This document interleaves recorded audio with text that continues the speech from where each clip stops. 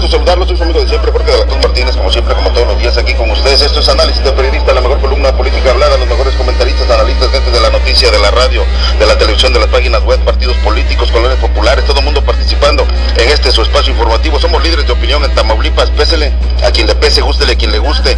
Y bueno, tenemos muchísima información que comentar, pero el día de hoy estamos de lujo porque tenemos aquí en cabina, tenemos precisamente al candidato del Partido Verde Ecologista para este tercer distrito electoral, a Pedro Castorena. Vamos a estar platicando con él de todos los temas habidos y por haber en el Partido Verde Ecologista. Que nos escucha, la oportunidad que me dan de esta invitación de tenerme aquí con ustedes y platicar de las propuestas del partido y sobre todo platicarles de cómo nos ha ido en esta campaña. Es una muy bonita experiencia que me gustaría mucho compartir con su auditorio. Así es lo que queremos, darte la bienvenida precisamente a que estés aquí con nosotros en este espacio informativo. Es un espacio en donde se da la noticia, un tanto chusca, pero sí digerible, con realidades, con pelos, sin pelos en la lengua. Y bueno, nos da mucho gusto que estés, Pedro Castorena, candidato a diputado federal por el tercer distrito electoral aquí en Río Bravo. Bueno, son 9 municipios los que abarcan: Reynosa, Río Bravo, Matamoros, Vallehermoso, San Fernando, toda una serie de municipios. De veras es difícil. ¿Cómo pinta tu panorama en estos momentos, ya a una semana o 2 semanas prácticamente de que sean las elecciones? Fíjate que nos ha ido muy bien, tenemos una aceptación muy clara de la gente, como decía hace rato el compañero, la gente está cansada de los mismos que siempre van y prometen lo mismo y les entregan a los ciudadanos lo mismo.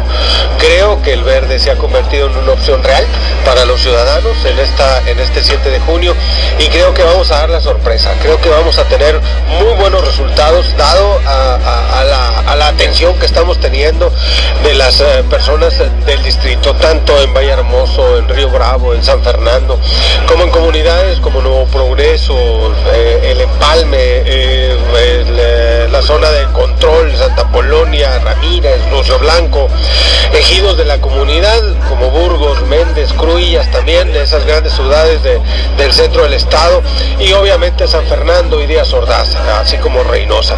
Mucho apoyo por parte de la gente y creo que, más bien estoy seguro que el verde va a estar en una muy buena posición para lo que viene en el futuro y sobre todo este 7 de junio vamos a dar la sorpresa. Así es, ¿usted qué piensa? Sí, Jorge, gracias. Una pregunta, ¿van de la mano con el PRI? ¿Es en alianza o es individual? No, y aquí quiero dejar, Jorge, una cosa clara. El PRI mandó a su candidato y el verde trae a su candidato.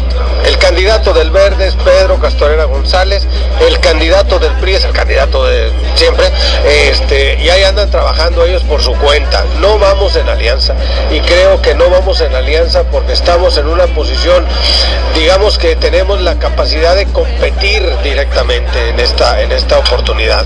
Por eso no vamos en alianza. La preparación tuya, Pedro, tus estudios, háblanos un poquito de eso, ¿quién eres? Déjenme les platico que yo nací en la ciudad de Matamoros, sin embargo fui registrado en la ciudad de Vallehermoso. En la época en la que yo nací, 1967, yo nazco en enero del 67 y en septiembre tenemos un fenómeno climático llamado el Viula que afectó gran parte de la región. En esa afectación mi padre decidió que deberíamos estar en una zona menos inundable, fíjate, porque donde vivíamos, en la colonia Margaritas, ahí en Matamoros, se inundó y terminamos viviendo en el ejido Altamirano, muy aledaño al Empalme. Ahí tengo la oportunidad de hacer mi primaria, ahí hago la primaria, también hago la secundaria y en el ejido Altamirano. Me crié ahora sí que como un ciudadano de ejido. Luego en la preparatoria deciden mis padres que nos deberíamos de mudar a Vallehermoso. Empiezo a estudiar la preparatoria y en ese tiempo se muere mi padre. Cuando muere mi padre, pues desafortunadamente tengo que dejar de estudiar, salgo de mi zapatero, termino en Río Bravo, muy chavito, empiezo mi trabajo aquí en Río Bravo como ayudante de cocinero, como ayudante de albañil, en una fábrica de blogs, ayudante en un taller de hojalatería y pintura, de ayudante en un taller de carpintería. Y es en ese tiempo cuando tengo la oportunidad de entrar por primera vez a una maquiladora. Muy jovencito entro a la sede a construir una piecita que se llamaba Toroides, en aquel entonces la planta 13 de Reynosa, donde me corren. Luego tengo la oportunidad, y me da la oportunidad de trabajar con él, rentando equipo de sonido, y luego me da la opción de poner mi propio negocio. Arranco en el negocio de la renta de equipos de sonido, empiezo a desarrollarme en ese, empieza a ir bien, me empiezo a meter en la política de las campañas electorales. En 1985 me empiezo a especializar un poquito más en el tema de la producción de jingles, empiezo a hacer mercadotecnia, publicidad, me doy cuenta que es una gran oportunidad de desarrollarme, empiezo a estudiar mercadotecnia, publicidad de manera informal. En 1988 me mudo a Monterrey, empiezo a estudiar en Monterrey los temas relacionados con la mercadotecnia, siempre de manera informal. Me clavo mucho tema de la publicidad, monto mi empresa de publicidad en Monterrey, me resulta muy exitosa. En esa empresa de producción de video, producción de audio, empezamos a tener mucho éxito. Prácticamente mis estudios han estado basados en la mercadotecnia, pero siempre ha sido de manera empírica. No tengo un título colgado en la pared de mi casa, pero gracias a Dios la mercadotecnia me ha permitido vivir con bastante holgura y bastante sano. Es un trabajo que me divierte mucho, que hago con mucho gusto, y además que ahora sí que le sé todas las artimañas al negocito y a la carrera. Bueno, profesor Gilberto González, maestro, me preguntabas algo. Sí, mira, Pedro, ahora sí que tú conociste la pobreza, tú conociste la jodidez. Así es. Y eso a mí en lo personal me llena de satisfacción como ciudadano, porque normalmente la clase política viene de pañales de seda, no conoce la jodidez, no conoce lo que es estar jodido, no conoce lo que es no tener para comer, y eso habla muy bien de un candidato. Claro que muchas veces tú sabes que habemos tipos, personas o gentes que ya una vez que alcanzamos cierto estatus, cierto nivel, nos olvidamos de dónde venimos. ¿Cuál es tu postura ante la ciudadanía, ante la vivencia que tú tienes de tu vida personal? Mira, Gilberto, muy buena pregunta. En casa, déjame decirte una cosa. Sí, en efecto, soy un jodido al que le fue bien, pero no me he desviado de esa situación. Es decir, la vivo tan cercana porque quiero seguir pensando eso. Quiero seguir estando en ese momento, en esa situación. Porque cuando se te olvida tener hambre, te vuelves soberbio. Cuando se te olvida las carencias, te vuelves insensible. Y creo que una de las cosas que te mantiene muy cercano a la tierra es precisamente mantenerte en esa condición. Yo no pienso, a pesar de ser un jodido al que le fue bien, yo no pienso que estoy donde quiero estar. Tengo muchas aspiraciones, pero también sé que a los negocios a veces no les va bien, y tienes que pensar siempre en la posibilidad, pues, de que te vaya mal y que termines otra vez jodido. Yo estoy preparado, y así se los he dicho siempre a mis amigos, yo estoy preparado para las buenas y las malas. Sé las carencias que tienen las colonias. Yo soy de una colonia, como tú, yo no nací en pañales de seda. Mi vida no ha sido fácil. De hecho, ha sido muy complicado el tema de no tener estudios formales o un título colgado en la pared. Pero sin embargo, creo que con la perseverancia, el trabajo, el esfuerzo, la preparación, puedes hacer muchas cosas en la vida. Tengo la fortuna de conocer la colonia y sus necesidades. Y esa es una de las cosas que me ha servido por dos razones.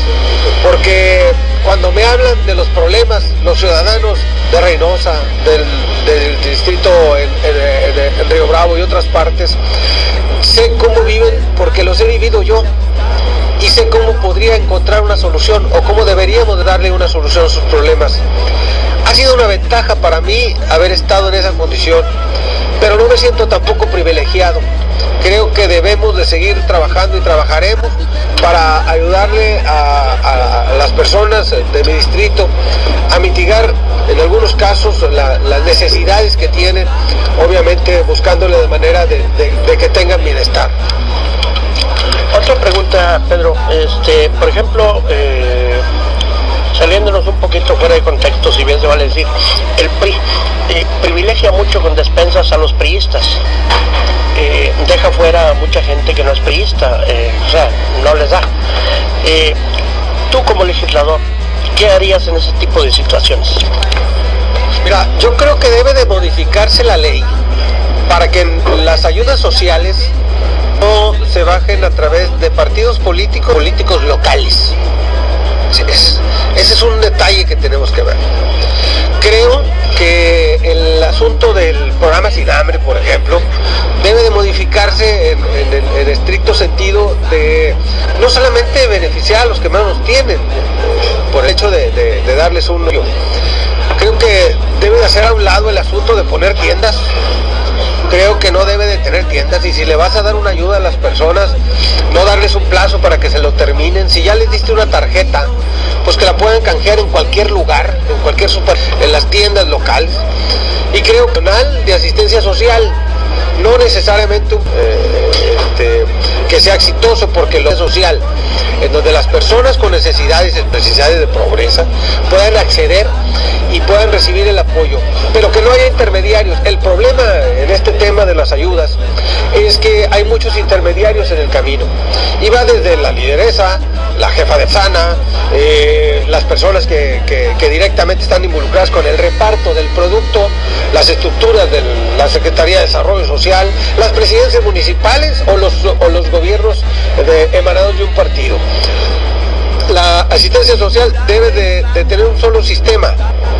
Un sistema que baje a través de una tarjeta, pero que esa tarjeta sirva para la atención médica, que es una de las, tener la salud de los ciudadanos, y otra para la asistencia de la alimentación, pero no necesariamente programas al que pueda adquirir una persona, sino que un solo sistema, un solo programa les pueda servir para darles una mejor vivienda, para darles una mejor oportunidad para tener alimentación, para darles escuela a sus niños. Y creo que si vas a ayudar a una persona en una sola tarjeta, puedes exponer todo.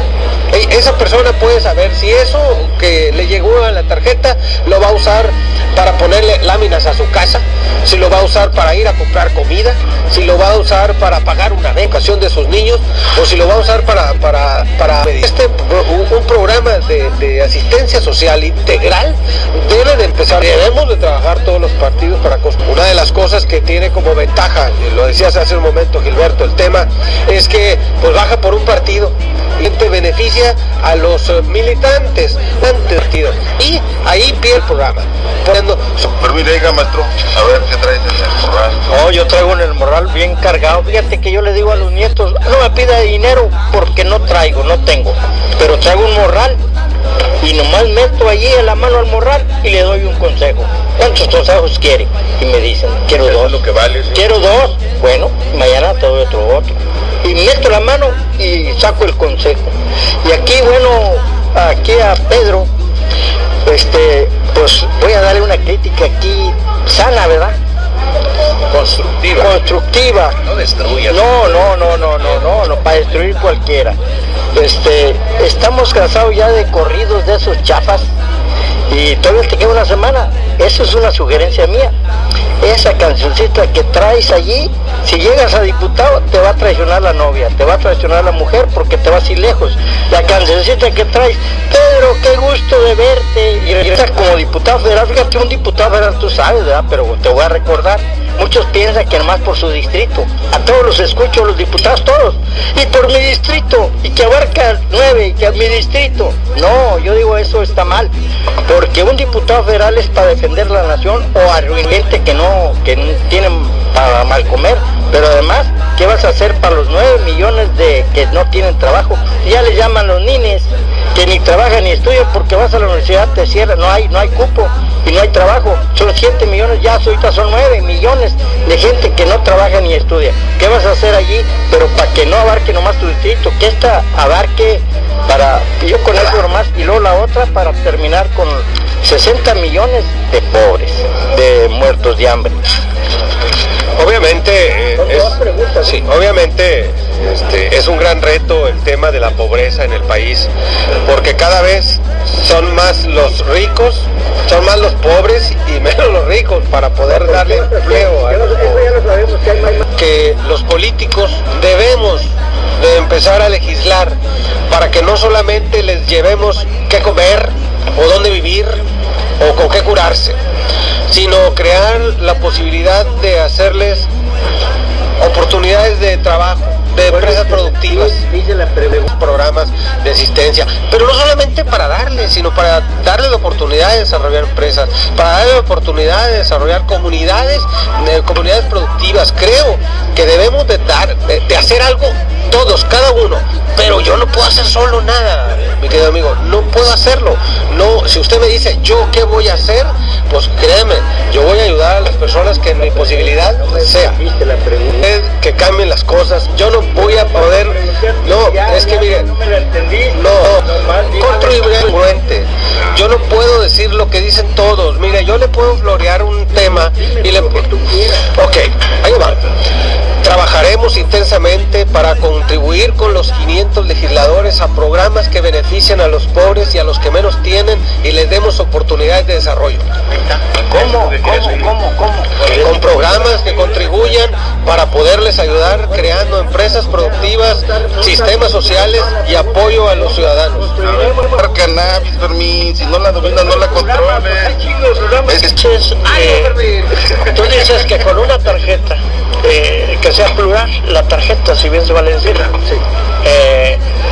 y dónde va a quedar los negocios de los gobiernos, que esa tarjeta, por ejemplo, sirva para hacer compras en los supermercados locales. Se va a evitar el transportar la mercancía desde México a los lugares distintos de la República.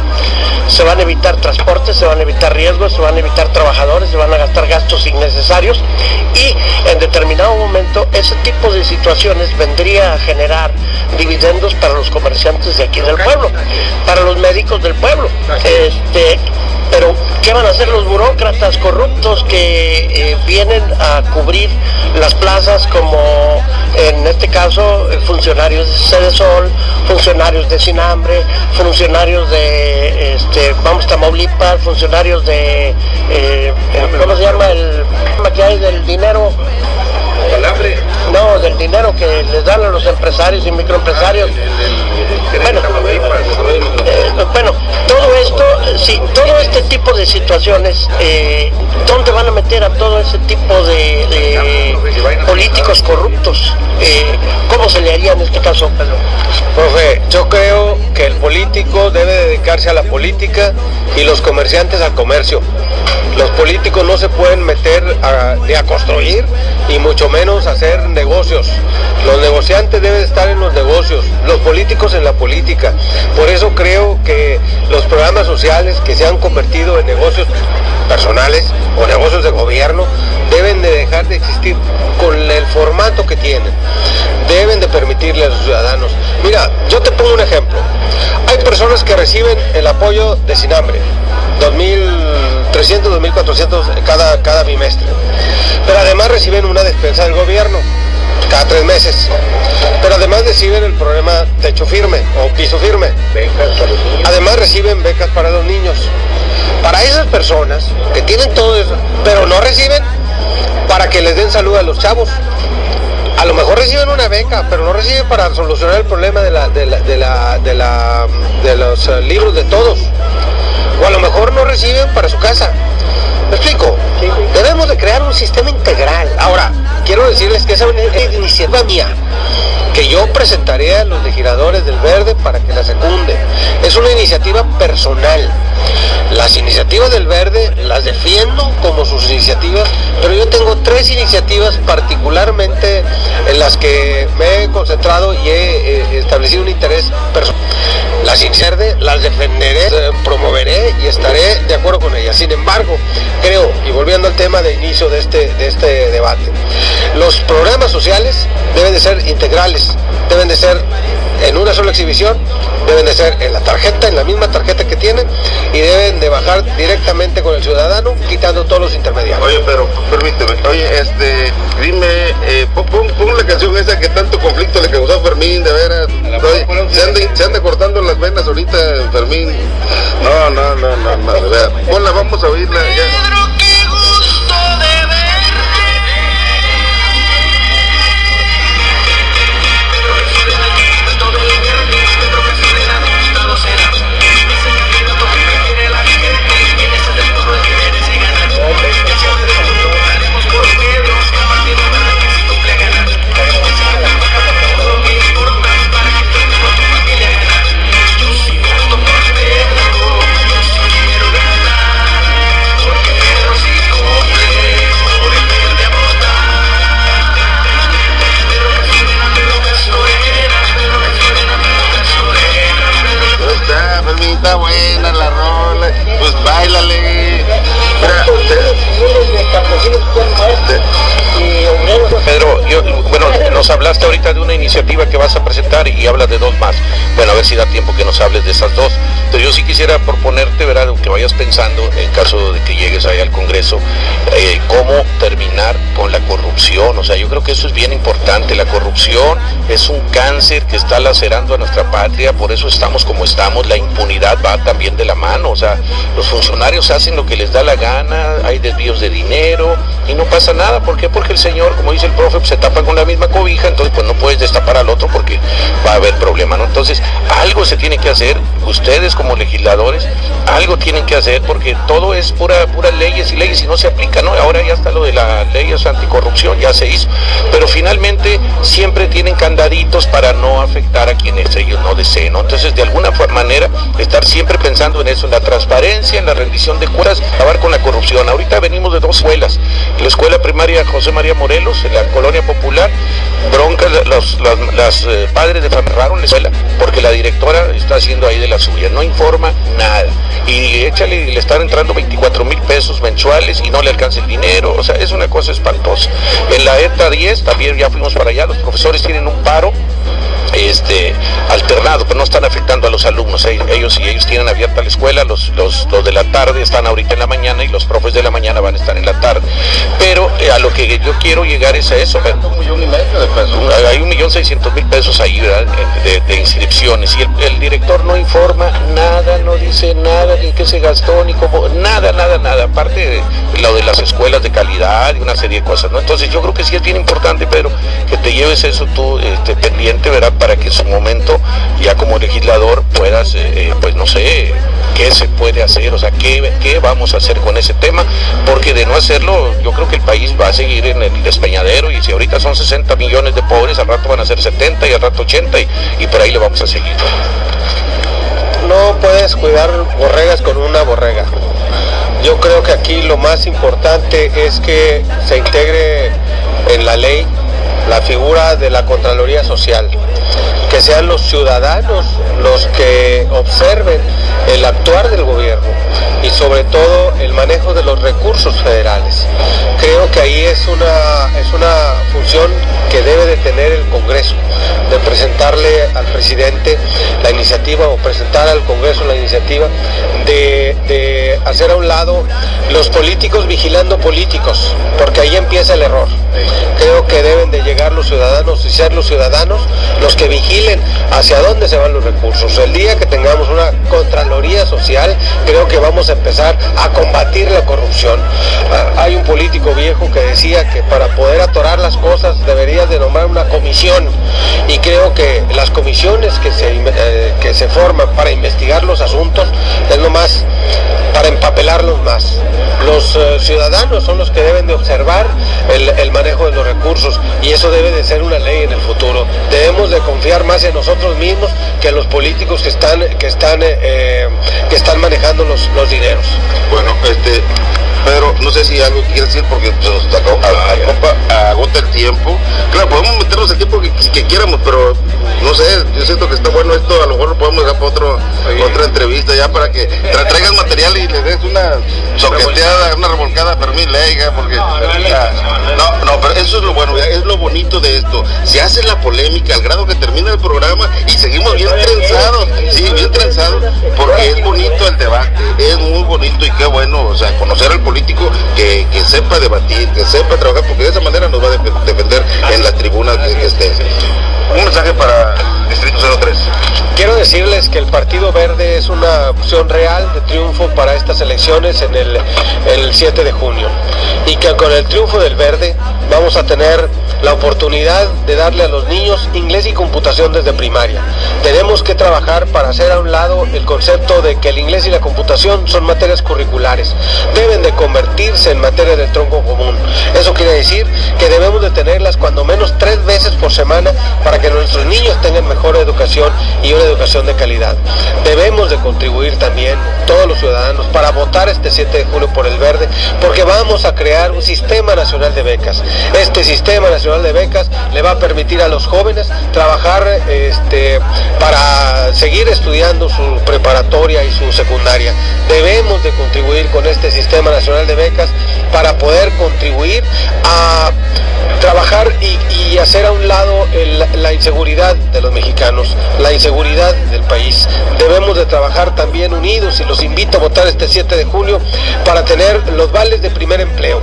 Los jóvenes que llegan a una empresa a trabajar y les dicen que no les pueden dar trabajo por falta de experiencia, para esos jóvenes es el vale del primer empleo, para que puedan tener dinero mientras son capacitados, mientras son preparados por las empresas que los contratan.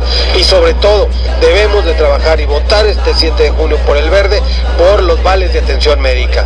Es increíble que en estos tiempos, cuando ya tenemos sobresaturados los sistemas de salud mexicanos, ahora todavía querramos que nos atiendan bien. Si no nos atienden bien, si no nos dan la oportunidad de tener a la mano un especialista, deben de darnos un vale para que podamos atendernos con el médico de nuestra confianza.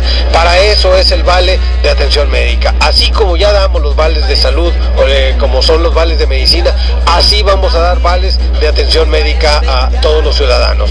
Los invito a votar por el Verde este 7 de junio, el partido que sí cumple.